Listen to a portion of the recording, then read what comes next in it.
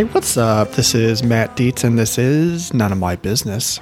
This is the show where I get to sit down with creative, smart, and inspired entrepreneurs who are in the middle of their journey. You know, there's no playbook given to us when we start our business, and it's hard, and we run into roadblocks and questions that we don't have answers to. So I wanted to sit down with people who have done it before so that we might have some semblance of a playbook. And that's why I created this show.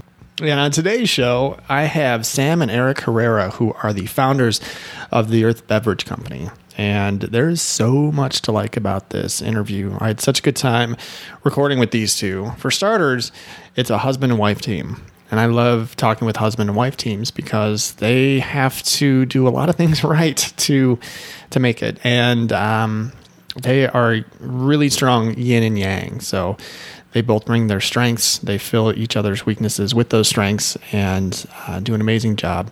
And we talk about what it's like running a company together while being married. Secondly, Earth Beverage Company sells something called a Switchel, which I was excited to hear about and learn about. And I'm going to read something really quick on what is a Switchel, right? First of all, a Switchel is like a 18th century drink that they are bringing back, which is amazing. So this is from E.S. Huffman from Uproxx, right? In short, a Switchel is tart, but not too tart. It's sweet, but not too sweet. It's energizing, if only because it makes you feel like you're doing your body a favor. The first time you drink it, you may suddenly find yourself researching hot yoga and marathon training. This is okay. This is natural. Embrace the change your body is feeling. So how do you not want to learn about two people who are bringing back the Switchel? And thirdly, they brought this back right as the pandemic was raging. And so they had some things and some obstacles that they had to overcome immediately. So we talk about that. We talk about how amazing the community here is in town in Boise, how they support each other, how they help each other. And I just had the best time talking with these two. So Sam and Eric, thank you so much for coming on. Let's get to your story. All right. Well, today I'm joined with Sam and Eric, who are the founders, CEOs, king and queen of Earth Beverage Co. How are you guys doing today? So good. Doing great. I'm excited to have you here. Let's tell some stories. All right. So I'm going to tell you, I'm going to give you guys just a nice slow pitch right down the middle. So like, where are you from? How'd you get to Idaho? My story's not as fun, so I'll go first. I'm originally from San Bernardino, California, but then I moved to Littleton. I lived in the Front Range when I was 9, so Okay. Colorado's like home for me. And then we together met in Fort Collins, Colorado. So Oh, nice. I moved up there for like a chiropractic job, and then this handsome young man came into my office. Change your life? And here we are. So when did you move to Fort Collins? Probably 2011 Okay. or 2012, because we met in 2013. Is that right? You're the worst with that.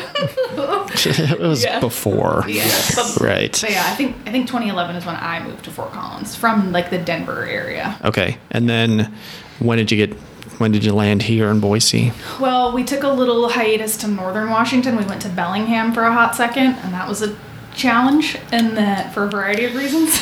Yeah. And then we came here in 2015. I think the end of 2015 is when we got back. But Okay. Eric had been in Idaho beforehand. He's the reason we moved here. Okay. He had the love of Boise. I am, family from Chicago area. Nice. Grew up in Charleston, South Carolina, and came out here in 2009 for a job. I graduated college with an environmental studies degree. Okay. And came out here to work for 4 months with Idaho Fish and Game. It was going to be a summer gig, and just fell in love with the place and Right. wound up staying. And I was here for about 5 or 6 years, and then followed a job to Colorado, another fisheries job, and then that's where we met in Fort Collins. Okay. Yeah. It's a hard place to leave, isn't it? Yeah. It was a hard place for me to be away from. Yeah. The whole time I was gone, there was just really, I think, in the back of my mind the whole time, like, I need to get back to Boise. Yeah. In the front of your mind, because he'd be like, oh, in Colorado, things are further ahead, and it's more populated. It's not like I don't know, it's not a small town anymore. Nope. And so he'd be like, man, in Boise I could do this, or oh, I could do this, or like we'd get, I don't know, we probably spent $1,000 on off-leash dog tickets. Things that you don't get here. Right. Yeah. I know. My wife's from here, and she moved away for a period of her life when she was in like junior high and high school, and she went to college in Washington, and like the whole time she was away, she was like, I gotta get home. I gotta, like, when she walked, she didn't even walk when she graduated. She's like, I'm done, my finals are done, got in a car and drove right, like the same day. She's like, I'm out of here, I need to get home. And like that's where I met her, was at Washington State, and she brought me here, and this was back in 2001. And I mean, it just hit me right between the eyes as soon as I saw it. And it's been our home for 20 years. So we just love it here. It's amazing. There's so much to love about it. One of the things that I've really grown to love is the business community. It's just unbelievable. I get to meet cool people like you, and you guys are doing amazing things. And so tell me a little bit about Earth Beverage right now. Like, tell me about your company. What do you make? And then we're going to go backwards and work our way forward. So tell me about Earth today. Yeah, so today we make a sparkling switchel, which is inspired by a 17th century recipe. What's a switchel? It's like the Gatorade of the 17th century. Oh. So it is a recovery, rehydration drink. We just kind of zhuzhed it up a little bit. Historically, it would be like apple cider vinegar, ginger, and usually sorghum or molasses. Mm-hmm. Sometimes maple syrup. Those darker sweeteners are typically indicative of a higher potassium content. Okay. However, it's not Vermont. Maple syrup doesn't make sense. Sorghum and molasses are hard to cover, so we sweeten with honey because we can, support a local farmer. It tastes better. It has its own enzymatic profile, and then we add cold pressed juices for flavoring. Okay. And that's kind of, we have a line of botanical sodas also, but the switchels are what kind of differentiate us. Nobody on the West Coast is making switchel. No. So it makes us pioneers over here. Yep. That's where she is today. I love it. Yeah. All right. Well, so how many different flavors or drinks do you make today? Well, we have our core 4. So we've got the raspberry ginger, the turmeric, our spiced pineapple, and then what is the other? The rotators. The rotators. Yeah, we do a summer seasonal, which is a watermelon switchel. Right. And then this year we released a new one that we call the rainbow switchel, which was inspired by a friend of ours that worked with us last year. And, Shout out to Flora. Woo! Yeah, thanks, Flora. So that one is beets and carrots, and we use local beets and carrots from a farm, Fiddler's Green Farm, here locally. That was when we first started making it. We were using their produce. It's beets, carrots, green apples, ginger. What else am I missing? Sunshine, happiness. But the reason it's called rainbow is because you have all that color spectrum. Sure. So the color spectrum of the rainbow. Yeah. So. Well, they're very good. Thank you. They're excellent. I'm going to keep them in my office forever. We will make that happen. Thank you. For you. Yeah, let's do that. So let's tell your origin story. So, what were you doing before Earth, and how did you get to Earth? Like, tell me about what you were doing before, and then tell me about, like, the day you woke up and you're like, we should make a switchel, Yeah. What was that like? This is good. It kind of leads into back kind of how we met. I went to Colorado for a fisheries job. That was in 2013. If you remember, in 2013, there was like a furlough, a government furlough. The government shut down for a while. I was working for the Forest Service, and so all of a sudden I found myself like unemployed, with rent, and not really sure what was going to happen. So I was in Fort Collins, and I just I've always was a fan of beer, and I homebrewed beer. Started doing that in college. So started applying to a bunch of brewery jobs. Obviously, Colorado's famous for its craft beer. Yeah. And wound up getting a job with Odell Brewing Company. Sure. In Fort Collins. And that's kind of where I cut my teeth, I guess, in that industry. And I just rode with it. I didn't go back to fisheries. I worked at Odell. We met at that time. Wound up moving to do that stint in Washington. All the while knowing I wanted to come back to Boise, I found out that Payette Brewing Company was about to expand their operations. This is when they went from their location in Garden City to their now location on the river, which is a much larger facility. And so got a job there and Nice. started brewing beer. What did you learn about the brewing community? Like once you got into it, is it pretty tight knit? Are they pretty collaborative? Is it really, competitive? What's the brewing community like? Yeah, I think here in Boise it's pretty competitive. I think that Boise has always been a place since I've been here that I feel like people are a little bit more competitive with things. It was a smaller town. Right. I think it's changing now. I think there's a lot more cake for people to eat now. But I think at the time it was very competitive, and people were kind of trying to defend their space turf. a little bit. Yeah, exactly. But as we know now that there's plenty of beer for people to drink, and everybody has their their local favorites and things like that. But during that time, I got really good at it. I got good at the process. I got good at learning how to make beer and also just the carbonation and the science part, because I had that science background. I really took to that. And culinary. And culinary, yeah. Oh, yeah. Forgot about that. Yeah. And we just, I think at the time, Sam was working at Whole Foods. I was working at Payette, and all those were great jobs. It wasn't going to get us ahead. Yeah. And I think we were at the point where we were working hard, and we knew that we could do something by ourselves. We knew that we could work hard, just as hard or harder, and be our own bosses. You're also a terrible employee.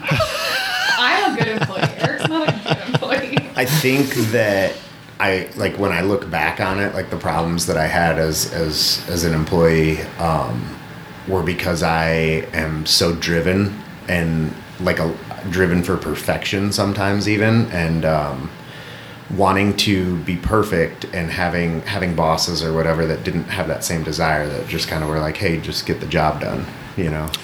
They'd be like, sunbound, turbo. Yeah. Well, that's not uncommon, right? You've got people who do well in their job and they work really hard, and they have bosses that maybe don't hold their company to as high a standard as maybe you think you would, right?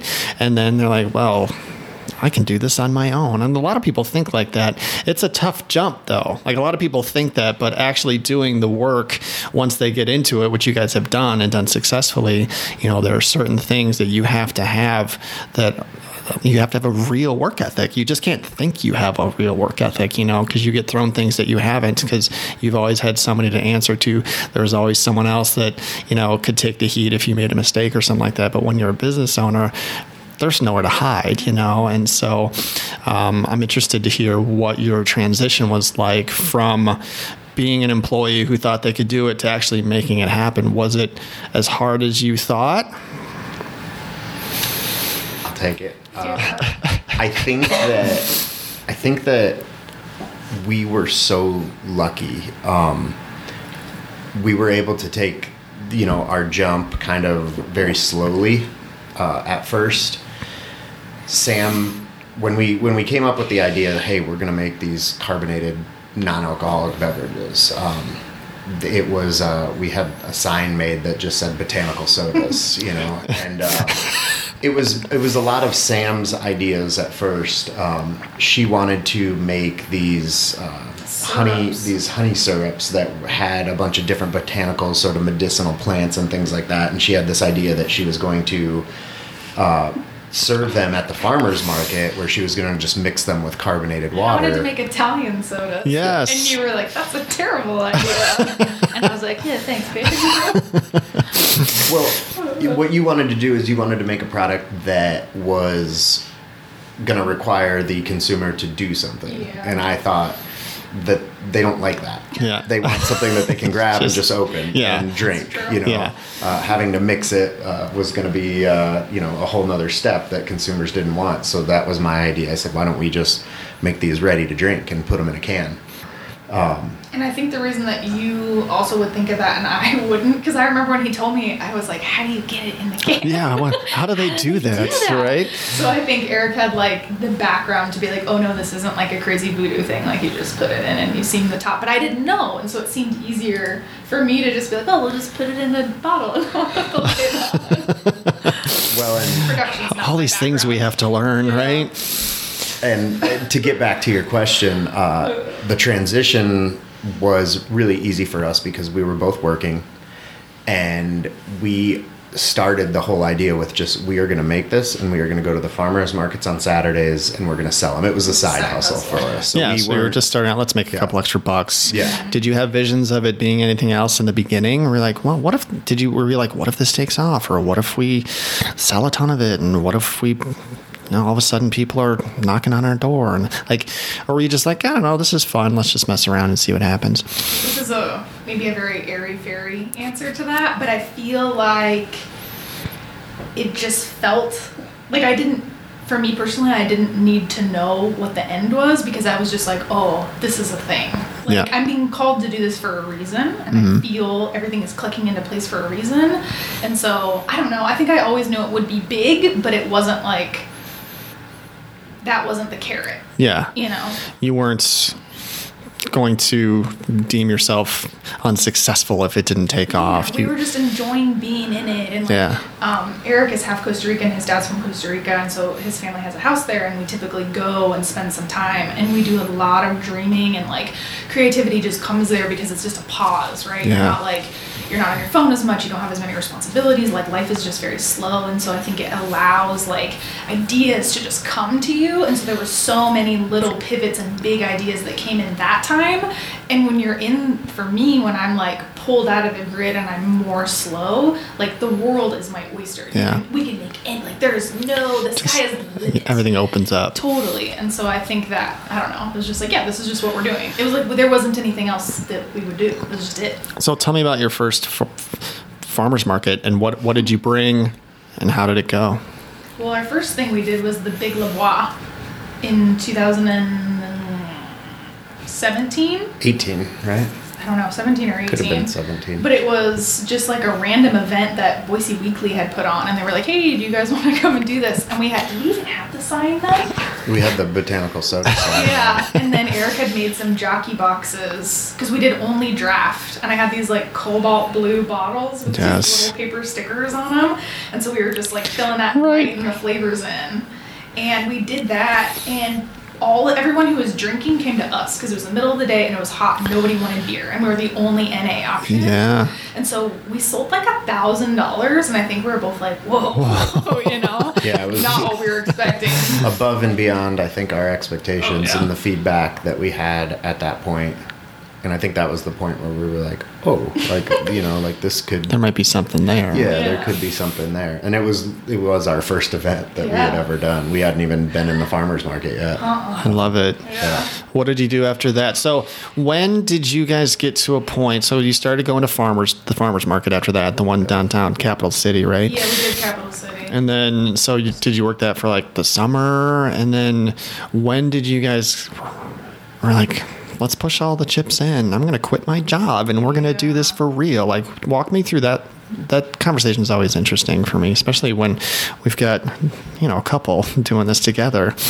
Yeah. I want to go back. Okay. And, we talked about a little bit earlier about the business community here. Mm-hmm.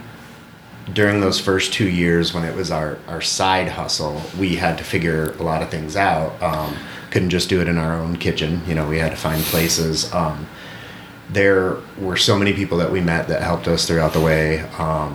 Scott from My Family Tradition, who is a barbecue sauce, Scott and Janelle, they let us use their space for a year when we first started, basically, where I was helping them out a little bit, make their sauces, and kind of trading for being able to use their space.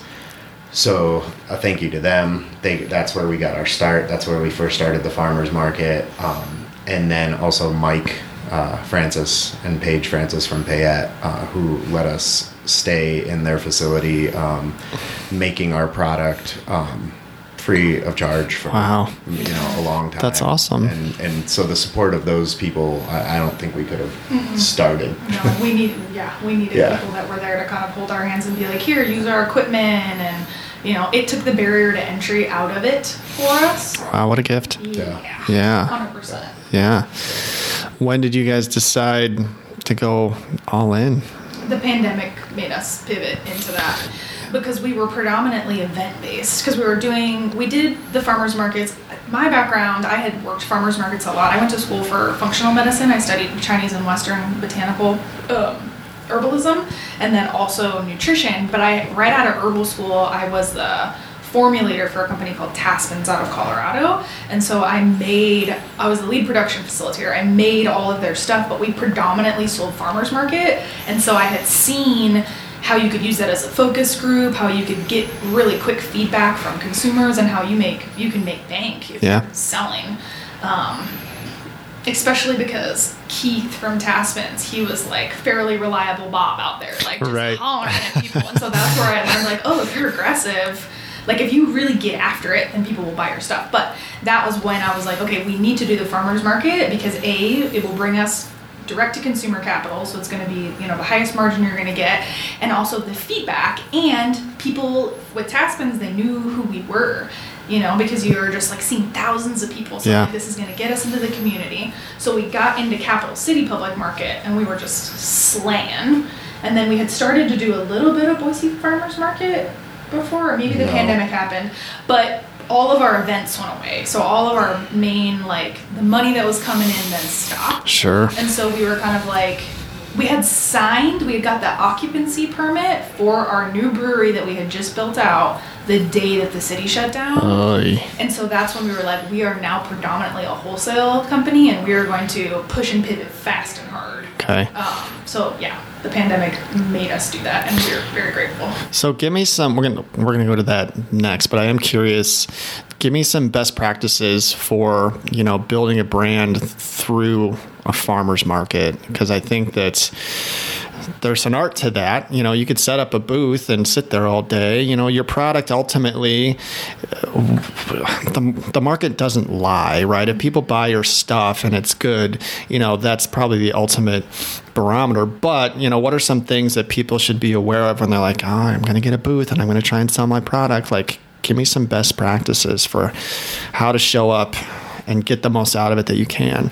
I think the kind of first and foremost thing for me is you're going to get out what you put in. If you're going to bring a captain's chair and you're going to sit in your captain's chair and you're going to watch people walk by you, you're not going to sell stuff. Mm-hmm. If you're stoked, stoke and certainty sell products. If you're stoked and you're certain, your consumer is stoked and they're certain. I like that. Yeah. And so that's like the energy that you bring is so incredibly important. You can have the most minimal 6-foot table, whatever, it doesn't need to be a lot of bells and whistles if you yourself bring the energy. If you're the bells and whistles. You're the bells and whistles. And then over time, then we had paper labels that I was printing off of we would have the cans in the cooler. We would take them out. Somebody would tell you which one you wanted. We would stick the label on it. It would look good for about 30 seconds. Right. And then it would start to melt. But people still bought them, because we were like, oh, we're doing this thing. We're so excited. Blah, blah, blah. Please, and I think it was endearing too. People were like, oh, you guys are cute. You're so cute. For me, that's the big thing with markets. And then also, if you're going to ask for consumer feedback, you need to listen to what people are saying and put it to use. Yeah. What do you think? Yeah. We did. The only thing that came to my mind was we had a little bit of money that we put into the business before we started the farmers market, and we decided to buy 2 really nice Yeti coolers. Yeah. And part of that was because I'm a rafter and I like the outdoor stuff, and I was like, oh, well, we could use these coolers personally, and then also use them for the business. And I just thought about that, how a lot of people when we first started would, farmers market folks had a lot of igloo coolers and things like that, but a lot of people would comment on our coolers. Yeah. They'd walk by and see our coolers, and we had these nice blue ones, and everybody that would draw in a lot of people's attention. So I'm no bells and whistles, and you're like, $700 cooler. You're like, we're cooler snobs. Yeah. What are you gonna do? Yeah. But for us, your stuff has to stay cool. So it is a necessity. They're great coolers, of course. Yeah. I just remember that being that was a bell and whistle. That was something that we had, and people would come by and be like, oh, look at those. Yeah. And then I'd sell them product. All right. So you guys sign a lease, and then you immediately are told you really can't do anything, right? So, this round of interviews I'm doing with business owners, the pandemic comes. actively asking like what it was like, because it's still so fresh, and it was such a surreal time. It's like none of us had ever been through anything like that. The business community here really rallied in a lot of different ways, and so I want to hear your story on how the pandemic, what it did. It was good for you. Like, let's say it. I know it was really good for you. You guys had to pivot quickly, but tell me what you did. You wanted to get into wholesale and get into stores. Walk me through like, what were your conversations like when you were told, and what did you do in that first month, and how did you survive? I think pushing into wholesale wasn't too hard because the community was very open to local product, and they saw like, hey, these tiny businesses are they're gonna fizzle out, if we're not taking them in. So like we got into Eric had worked part-time at the co-op as like a fun, kind of a intermediary job between Payette and taking the full jump into Earth. And so we had like a foot in there because we knew everybody there, and they were kind of like, yep, we'll take you in. Like they were just like local businesses. Come on in. Come on. Albertsons was one of those two. Like a life raft. Yeah. We didn't get in with them on that round. But we have so many small wholesale accounts that came up from that. I think we acquired like 50 retail partners in 2020, because we just were like, hey, do you want to sell our stuff? Hey, do you want to sell our stuff? And I think the other thing was we made a lot of friends with other business owners, like Jason from Lemon Tree in particular, because his vibe was very similar to our vibe. Like he would be on Instagram, like super positive, very positive forward, like never a complaint out of his mouth, never fear, nothing, always just super positive. Yep. And so I think when you have that kind of like high frequency and you're just like, we can do this, we can do this, ride the wave. More, we can do this, people. And so for us, it built a community of people that were like, okay, like we can do this. We're going to be scrappy. It's going to be fun. We're going to enjoy it. We're going to make the best I love it. This. Yeah. And I am super grateful for that. Jason's amazing. Yeah. And you guys did some work together, yes? Like you guys were your products in his shop, they are in all of his shops. Yeah. You guys are leaning on each other and helping each other out. That's amazing. Yeah, we've become good friends. Probably because of the pandemic, and kind of seeing his hustle and kind of the way he sidestepped and started doing what he needed to do. And we took that same approach. I actually remember, right when all that was happening and everything started to shut down, like people were on their phones a lot, and because you weren't doing anything else, and I remember watching Instagram's Western Collective Brewery in Garden City basically started like doing home deliveries with slushies and beer and things like that. Right. They had just gotten a really expensive can line, and they were like, they kind of had that panic. And I remember like watching that video, and Sam and I were in our shop, and I said, we need to start doing this. Thanks, Carrie, for the idea. Yeah, thanks, Carrie. Again, another business that just spoke to us and kind of helped us, I guess, or inspired us, and then we started doing the same thing. And I remember it being very it felt almost rogue in a way. I would be driving around during that time that we were like really shut down. We were doing deliveries every single day, and I would go to the shop and I would load up my truck, and you'd be driving around, and it was so eerie because nobody was out on the streets, weird. Yeah. I'd be out on like Eagle and Chinden, and there were two cars at the stoplights. You're like, should I even be here? Yes, and it did feel very rogue, and I felt very empowered as we were doing it, because I'm like, we're making money and we're doing this, and like I felt very happy about it, and almost like I was doing something bad, which makes sense because I'm like a rule breaker anyway. You're a pirate. Yeah. So, and I felt like that. I did that. I felt like a pirate that was like, or maybe Robin Hood. The opposite pirate. Yeah, doing good, but doing something that I wasn't. I shouldn't be out. Yeah. I'm doing good. We're gonna do it anyway. Yeah, and that was that was a huge thing for us. I think. I mean, that kept us afloat for a long time. Income for us. We still do that. We just kind of distilled it down to one day. And at the time, we had one of our friends was living with us. We rented a room, and he worked for Dawson Taylor. And I was like, "Look, dude, I know you can't pay me rent because you're not making any money, but you and your little tiny fuel-efficient car are gonna." Because we both have big trucks. Yeah. And so he had like a little Subaru Impreza. So we would send him with the ones that were super far out, and that was kind of like his exchange for us feeding him and housing him was helping us to do all these deliveries. But yeah, we still do it. We still do the subscription model. I was going to ask, like, what was that like logistically to have 50 places that you got to get your product in now? I mean, it's great they got 50 places, but like there are two of you and there are a lot of cans that you got to get in certain places. So what was that like? Did you guys like, you know, I know we don't use maps anymore, but I can picture you two like on the floor, like scouring over the town. You're like, all right, what is the most effective way to get our product? Like we have stops 1 through 40. How did you guys figure all that out? Yeah, it was pretty easy. There is a couple apps that you can get that are like route planner apps. Oh my God, that's awesome. Route optimizer. You're just throwing in addresses and it just... But they're only free for like 7 stops. That's how they get you. And then it's like, hey, it's $17 to do the rest of your route. And you're like, cool, thanks. Which, while we were doing that, when we were doing it every day, it was worth it. And I did wind up paying for a route optimizer. I believe that's what the app is called. For that's amazing. Who maybe want to do that in the future. What a world! Imagine if we had MapQuest and printers. I know.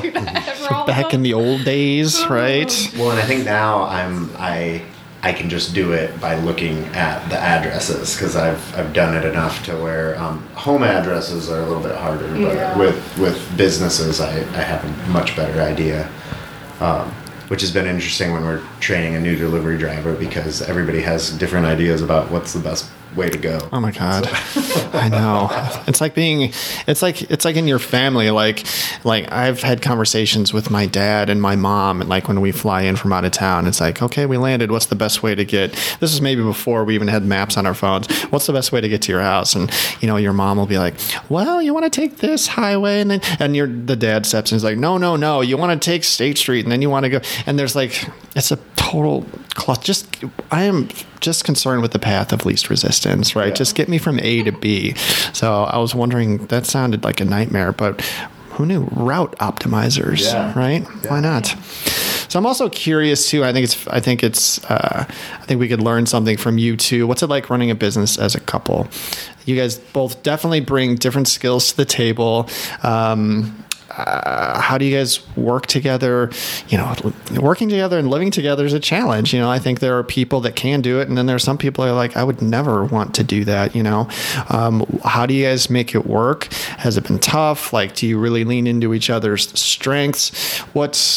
Have you have clearly defined roles? Like, how have you made this work? Because it's a dance, and we know. Yeah.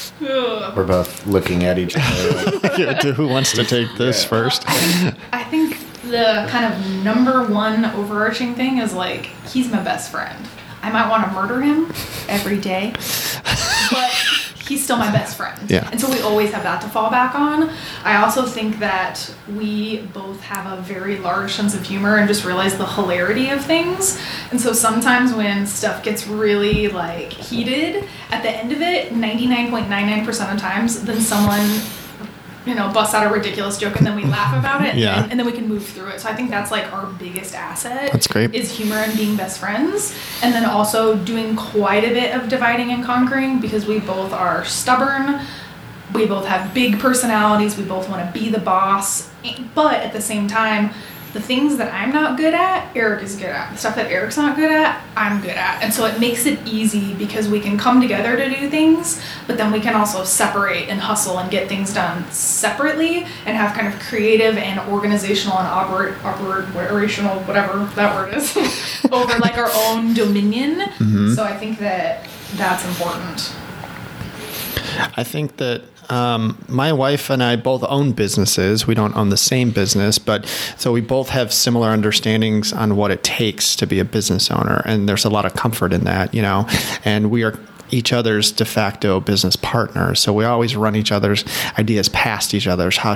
She has 2 employees, I have 2 employees, you know, she has patients, I have clients. And so we all have to deal with customer service and sales and dealing with people and stuff like that and staffing and all this stuff. And so we're always running ideas by each other. And I think the thing that really helps us is just the belief that we're always trying to do our best, you know, and as a baseline, like, yeah, we're all going to make mistakes, you know. I'm going to do something stupid. She might make a mistake, you know, but at the end of the day, we just truly give each other the benefit of the doubt all the time. And even if I do something stupid, it was still, there were good intentions behind my stupidity, right? And so having that underlying, theme has really been important for us, I know. So That makes sense. yeah. Is this a therapy session? I'm just trying to help people who need the help, Thank you.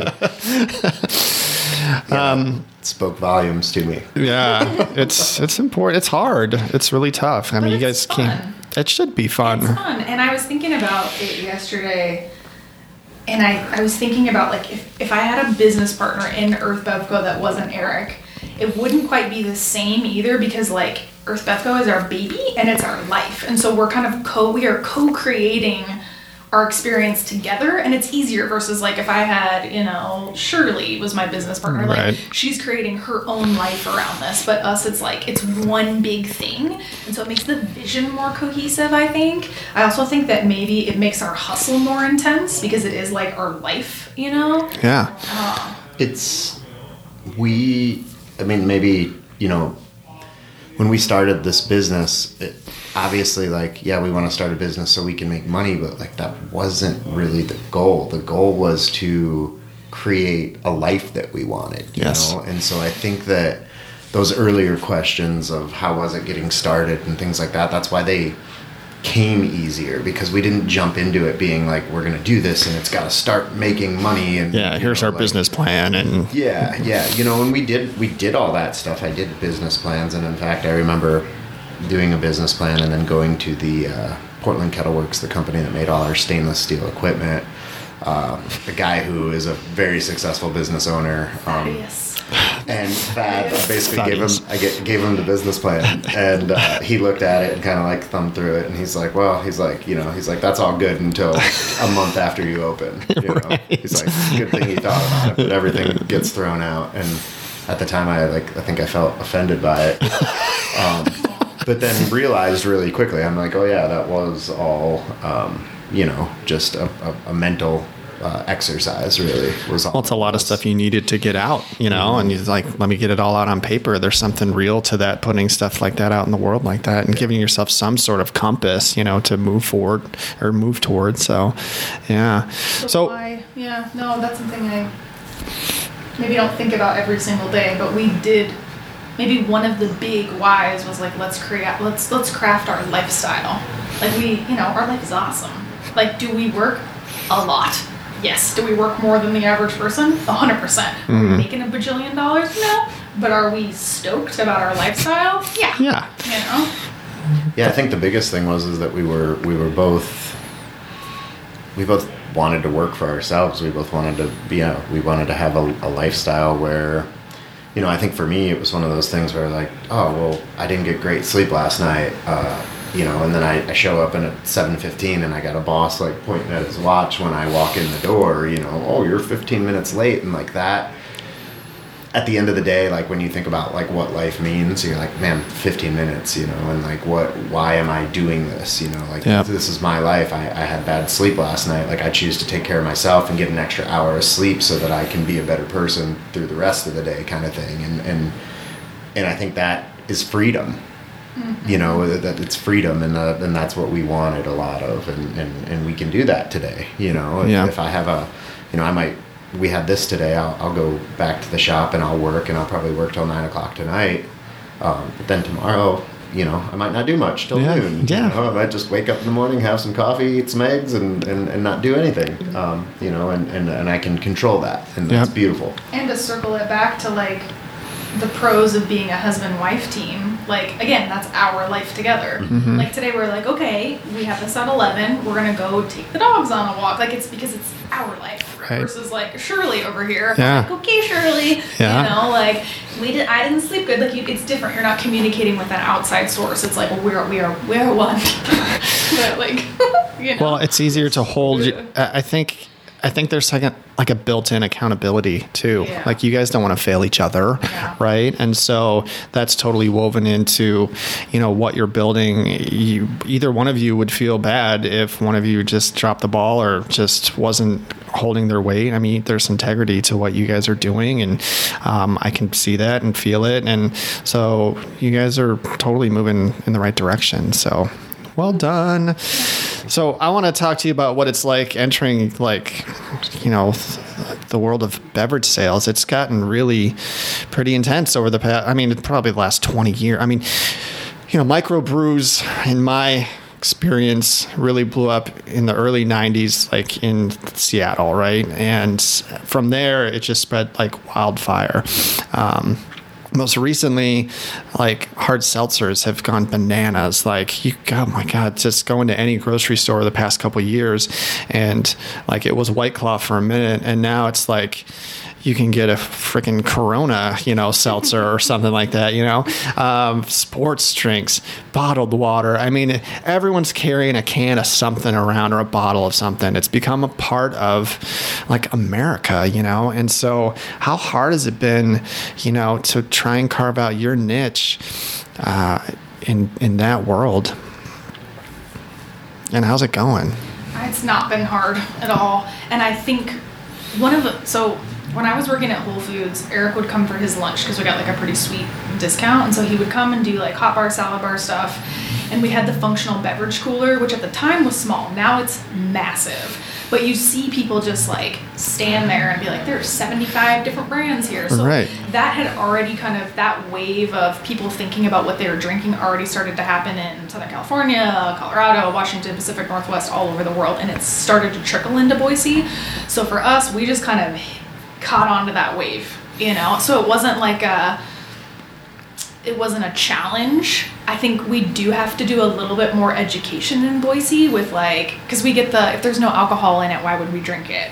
So there is an alcohol pairing suggestion on each of the cans, so have your cake and eat it too. Right. But we kind of were able to like leverage what was already happening in like mass consciousness of people being like, okay, hydration's kind of like number 2, maybe besides sleep for health, and also people were evaluating what they were consuming, because even in the alcohol, seltzer, beer, whatever, you're seeing people start to switch to that clean label a little bit. People aren't drinking, they don't want the really nasty stuff. There's a movement towards like, oh, okay, like this is a chemical, this is food. Right. So I think it was actually perfect timing for us to kind of catch, just like get on it. Was it hard to get noticed? Like your product shows up with 80 other products. Like, was there any work that went behind, you know, driving people to your product in a store or something like that? Or did they just you just threw them in the store and they just started selling? That's like part of the reason that it's a tall boy. Okay. And that 16 ounce came with the white label. It's 16 ounces in white for a reason, because it made us look very different than everybody else who was bottled.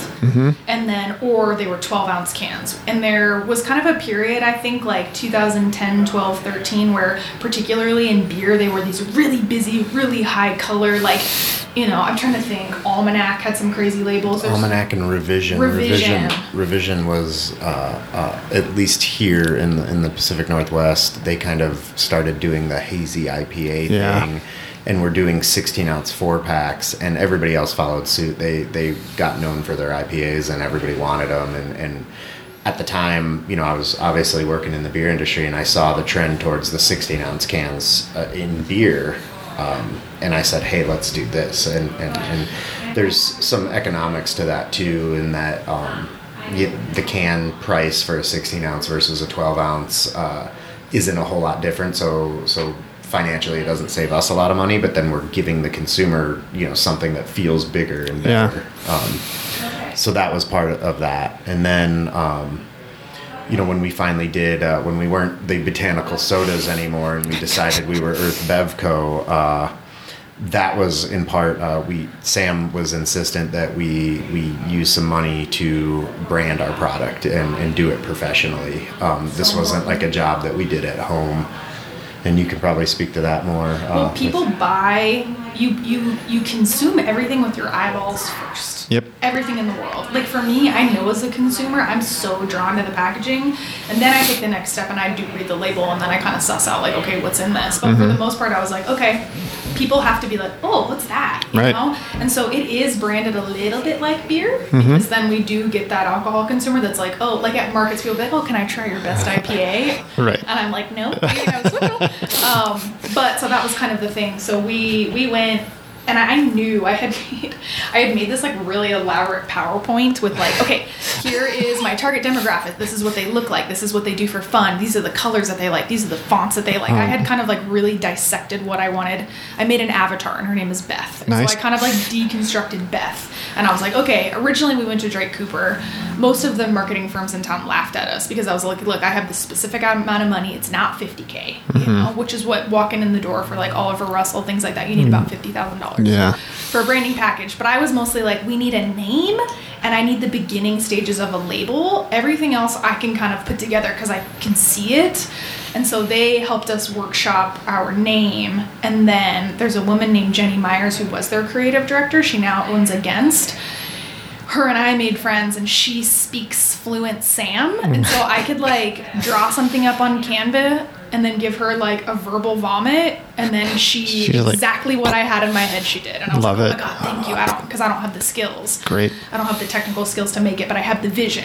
And so this has differentiated us so much because it's super clean label. You know, there's like, you know, I do all the copy, all the writing on the can is like cheeky enough to where people are like, okay. Oh, that's clever. Yeah, and yeah. it's kind of, it's not quite Dr. Bronner's bottle, but there's a lot of font on there. There's a lot of things where you can sit and like read it or whatever. But yeah, that also makes us. So what made you think of, creating an avatar? Is that something that you learned in a past life? Like, that's not something that people innately know, like, where did that come from? I think for me, I have a lot of thoughts all the time. And so I tend to have to kind of like if you were to look on my computer, I have a running PowerPoint right now of like, here are the big things I need to achieve. Let me break it down. Let me break it down. Let me break it down. And so for marketing, I was kind of like, okay, step one, who's buying it? Right. And so then it was also it's very fun for me because it's just this creative process of making up a character. Yeah. And I think it partially just was like it appeased my inner need for creativity. I love it. But I don't know where I got that idea. And it's also funny because I've had people that are like, oh no, that's what Coca-Cola and Pepsi or whatever, that's where I got the name Avatar. Because I was like, I have this person I made up. And they're like, oh, it's called an avatar. And I was like, oh, Okay. cool. I don't know. It just seemed like what I should do. Yeah. So, When we went Well done. When we went into Drake Cooper, Sam had already built these PowerPoints. I think these companies are used to somebody coming in and being like, I got this idea, like, here Right. it is, You do do it it. for me, Yeah. and we had several meetings with them where we were bringing in PowerPoint presentations where Sam had done all the graphics and just like basically they sat there and listened and got to, and I think they loved it at the time. And it really did, it came out in our branding and now really our cans are what sell. There's I guess our biggest competitors locally would be kombucha companies because they're really the only companies that are doing NA here in town. Besides us, that are doing something like health forward NA. And they sell a lot of kegs. We don't, and I've tried, but they just don't move as quickly. I think people are familiar with kombucha. It's a household name now. We're hoping to do that with Switchell in the future. But when we are selling to a place that can have our cans available and visible to the consumer, a little grab and go cooler, if somebody can just walk by it and see it, like people see our labels and they grab the cans and that's what they want. And time again, when we go places, if they say, hey, we want to carry this, I say, well, you should really have, some sort of cooler where people can see this, because if they see it, they're going to be interested, they're going to want to grab it. And the places that do is where we sell a lot more volume.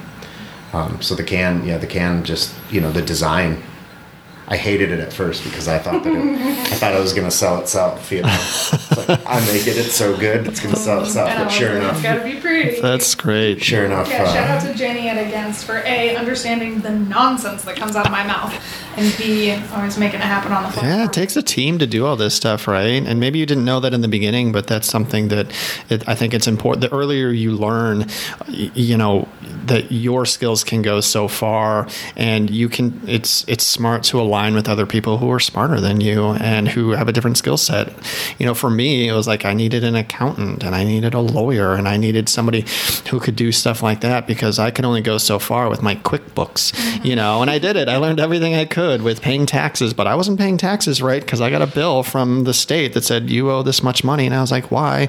I thought I paid that. And they said, well, that was, you got to learn the hard way sometimes, right? So at some point you got to hand some of this stuff over to the professionals, right? You know what you don't know. Right off the bat, we have a bookkeeper and a CPA, and we have multiple lawyers because I'm like, Eric and I, we can design a product and take it to market, but all of that stuff is things where like, I don't want a mystery. Right. I want to just be like, okay, cool, it's in the hands of professionals.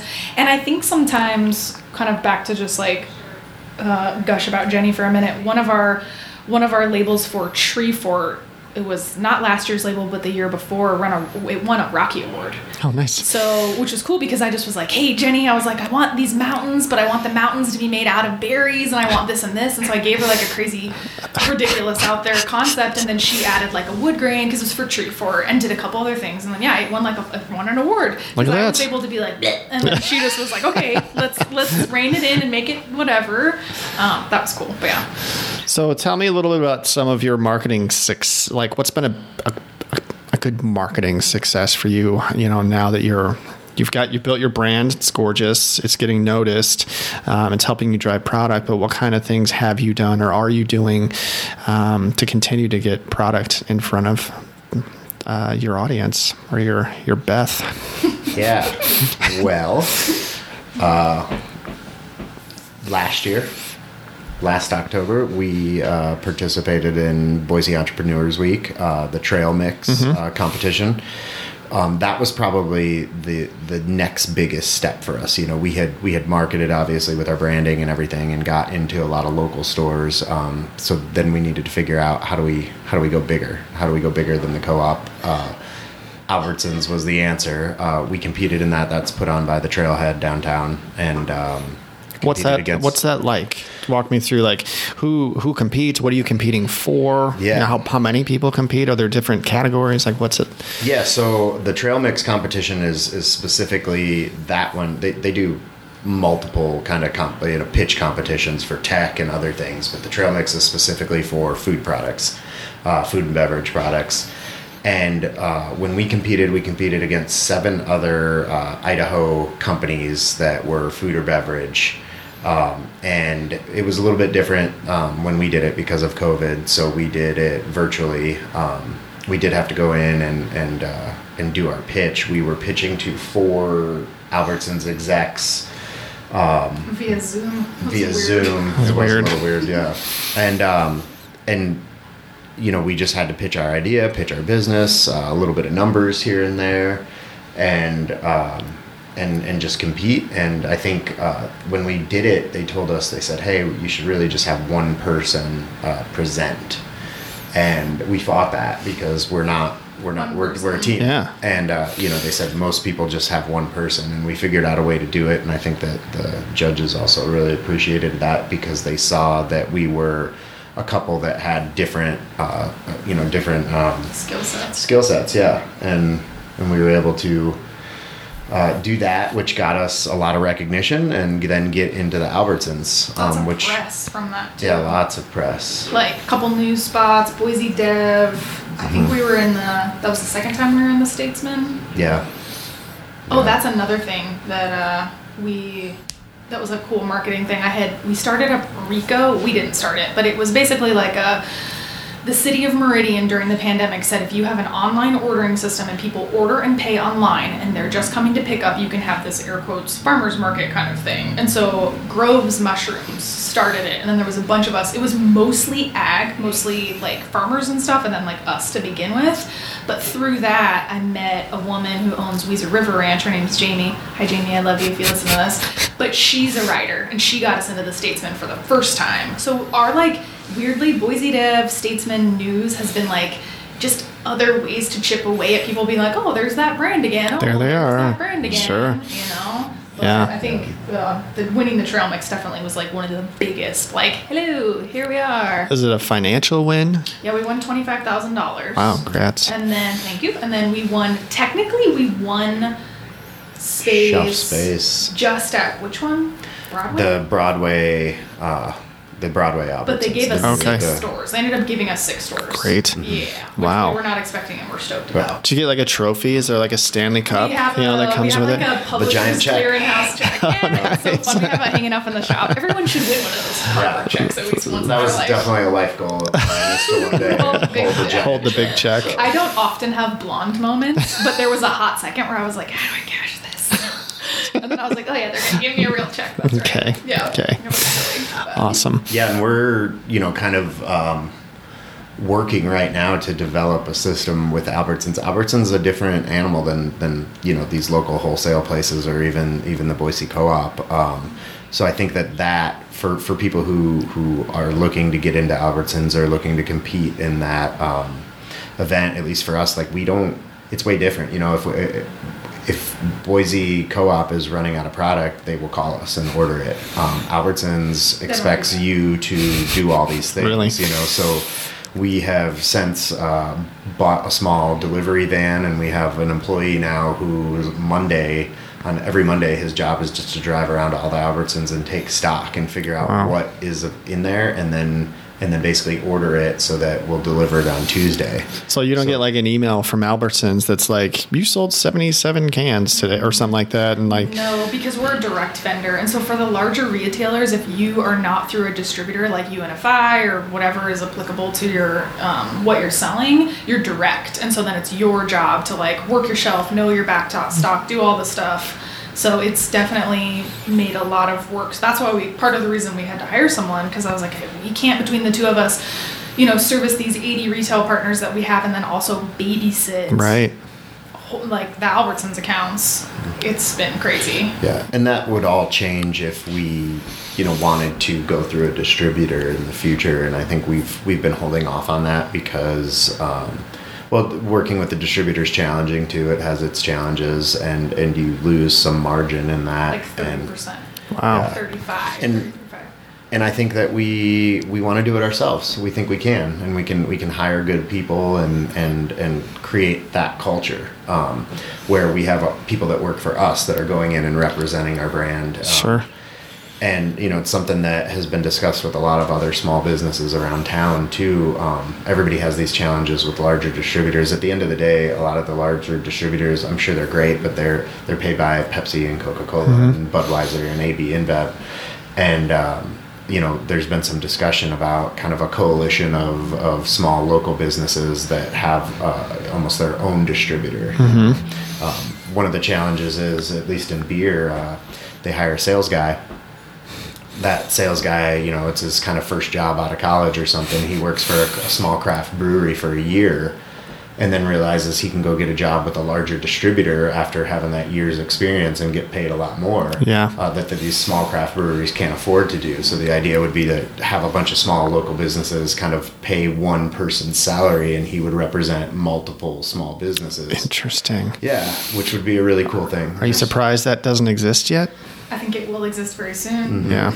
But no, I'm not surprised yet, because I think kind of circling back to the pandemic again, people are starting to have this, what can we keep in house? What can we keep close? How can we kind of stop the sprawl and bring in concept? And so that exact concept is something you didn't really think about before, because you're like, oh, somebody, whatever. It's, Right. just someone outside of me will do it. And now I think we're kind of like, how can we be reliant on ourselves? I think it's like a trickle down effect from just at some point, in the 70s, I guess, we became this huge like agricultural, sort of, large corporations kind of controlling everything. And there was, in the 70s, how many beer choices did you have? 4. Yeah, exactly. And I think it is like, I attribute craft beer, and just like you said, in the 90s it started growing. I attribute craft beer to a big part of this kind of like revitalizing small local businesses. Sure. We think about when we were growing up in Illinois, the Walmart came in, and all the downtowns in Illinois were bare. Yep. There was nothing there. And now those places, just like anywhere here in Eagle, like we're downtown here and we have all these small local business and the revitalization of kind of like small, small mom and pop places. And so, I think it's just a trickle down effect. And I think that now people are going to start doing that on their own, and they're going to be these more independent sort of local distributors. Yeah, that's really interesting. How important is it for you guys to be sourcing local? I think it's like a core important part of your brand, and I just want you guys, I want to hear it from you. Like, why is it important? What are the pros and cons of doing it that way? Is it limiting? Why is it important to you? And what are the pros and cons of doing that way? It like during the pandemic, we wouldn't have been able to make a switch if we didn't have local purveyors. Our honey and our vinegar, which is kind of our two biggest ingredients for our switchels, are both Idaho companies.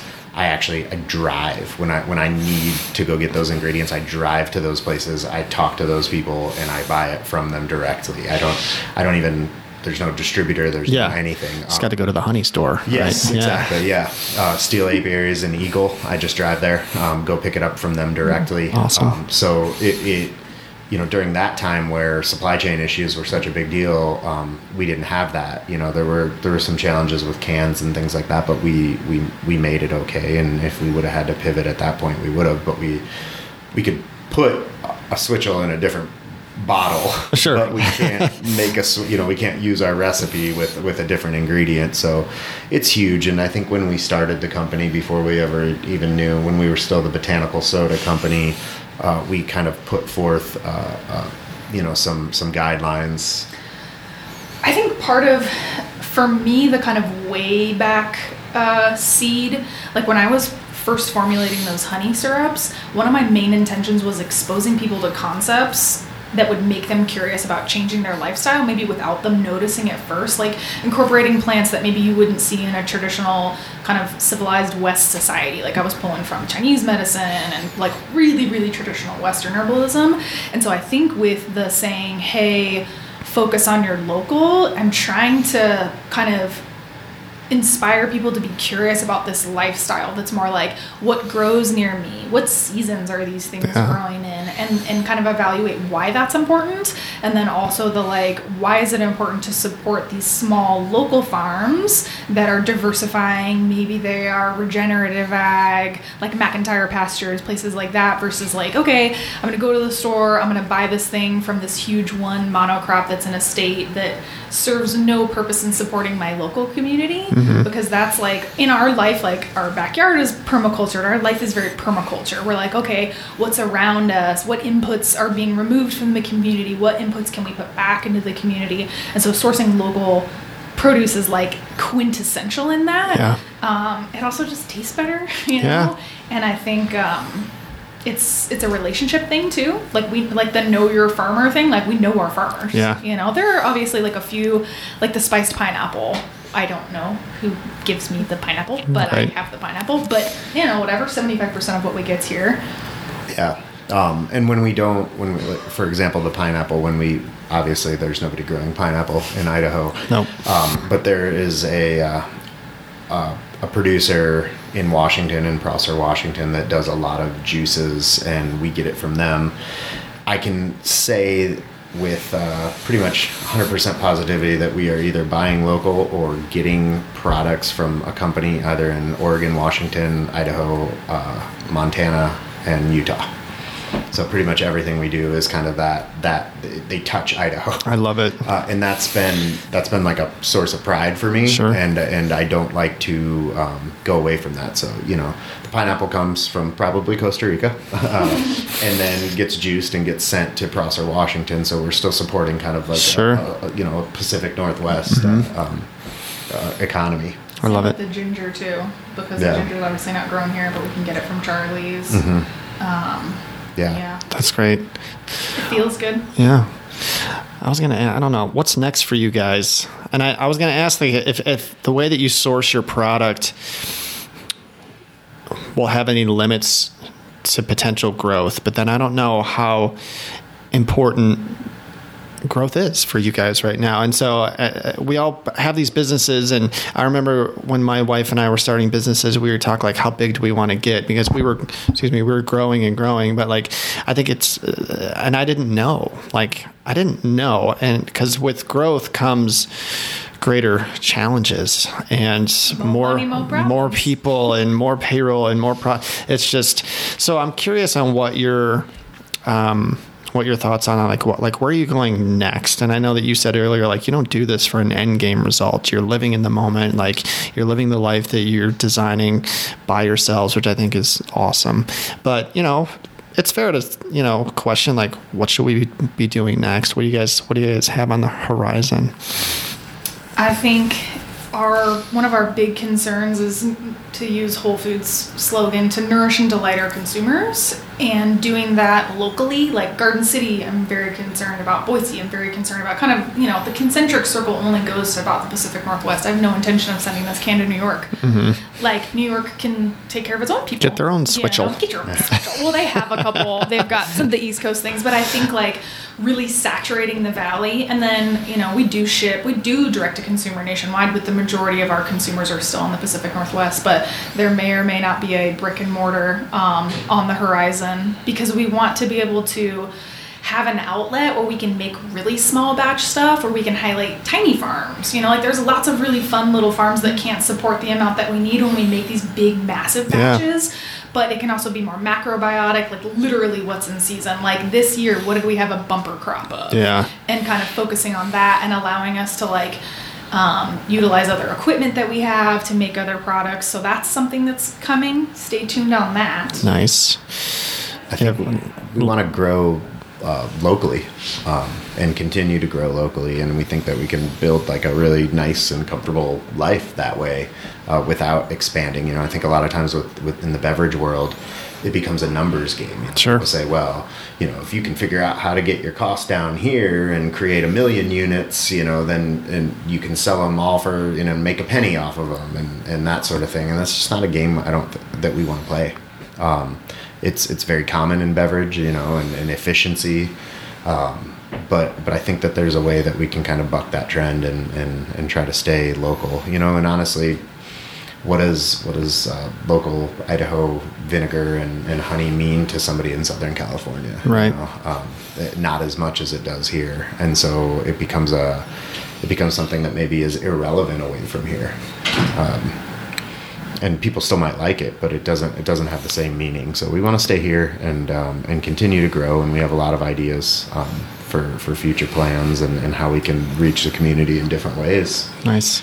Yeah. And kind of pivot a little bit into, Switchel is like kind of one aspect of maybe a lifestyle brand that we're building that is based around because our slogan is medicinally minded for the holistically curious. And then our tagline is usually, are you curious? And so we're trying to just spark this curiosity and how can you live differently? Mm-hmm. And so if that means you come to our brick and mortar and you see our super fancy way that we compost, and you're like, oh, maybe I want to compost. Yeah. Or everything that they use, every input that they have, we waste nothing. We literally waste nothing. And so if people are inspired by these little things and then they input them into their lives, we won, Yeah. Ta-da. That's it, And I think that the money just follows in the process. Yeah. Can we still make a very cushy living doing just that? For sure. Nice. Are we going to make $7 billion a year? No. But do we need that? No. I don't even know that we would know what to do with that,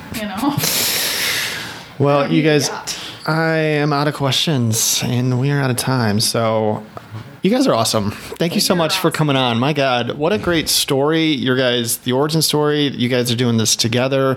I love the reason that you're doing it. I love that you both bring different things to the table. You've learned your craft completely on your own with things that you've learned from previous jobs, which is amazing. But, you made the jump from employee to entrepreneur, almost seamlessly, which is really hard to do. So I think that you guys should really be proud of that. And then to put out a quality product and to be so, embedded and thankful for the community that you're in.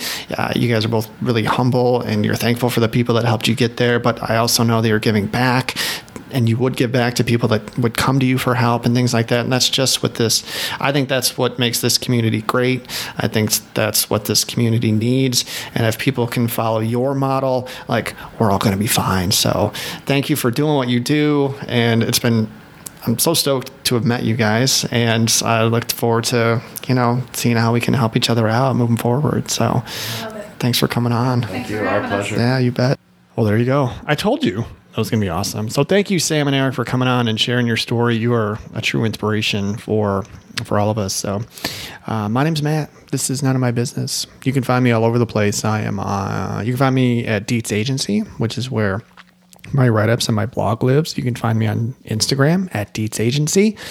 And those are probably two. Oh, I'm also very, very active on LinkedIn. You can find me on LinkedIn too. So look me up, connect with me. If you know anyone that has a story here in town that is worth sharing, connect me.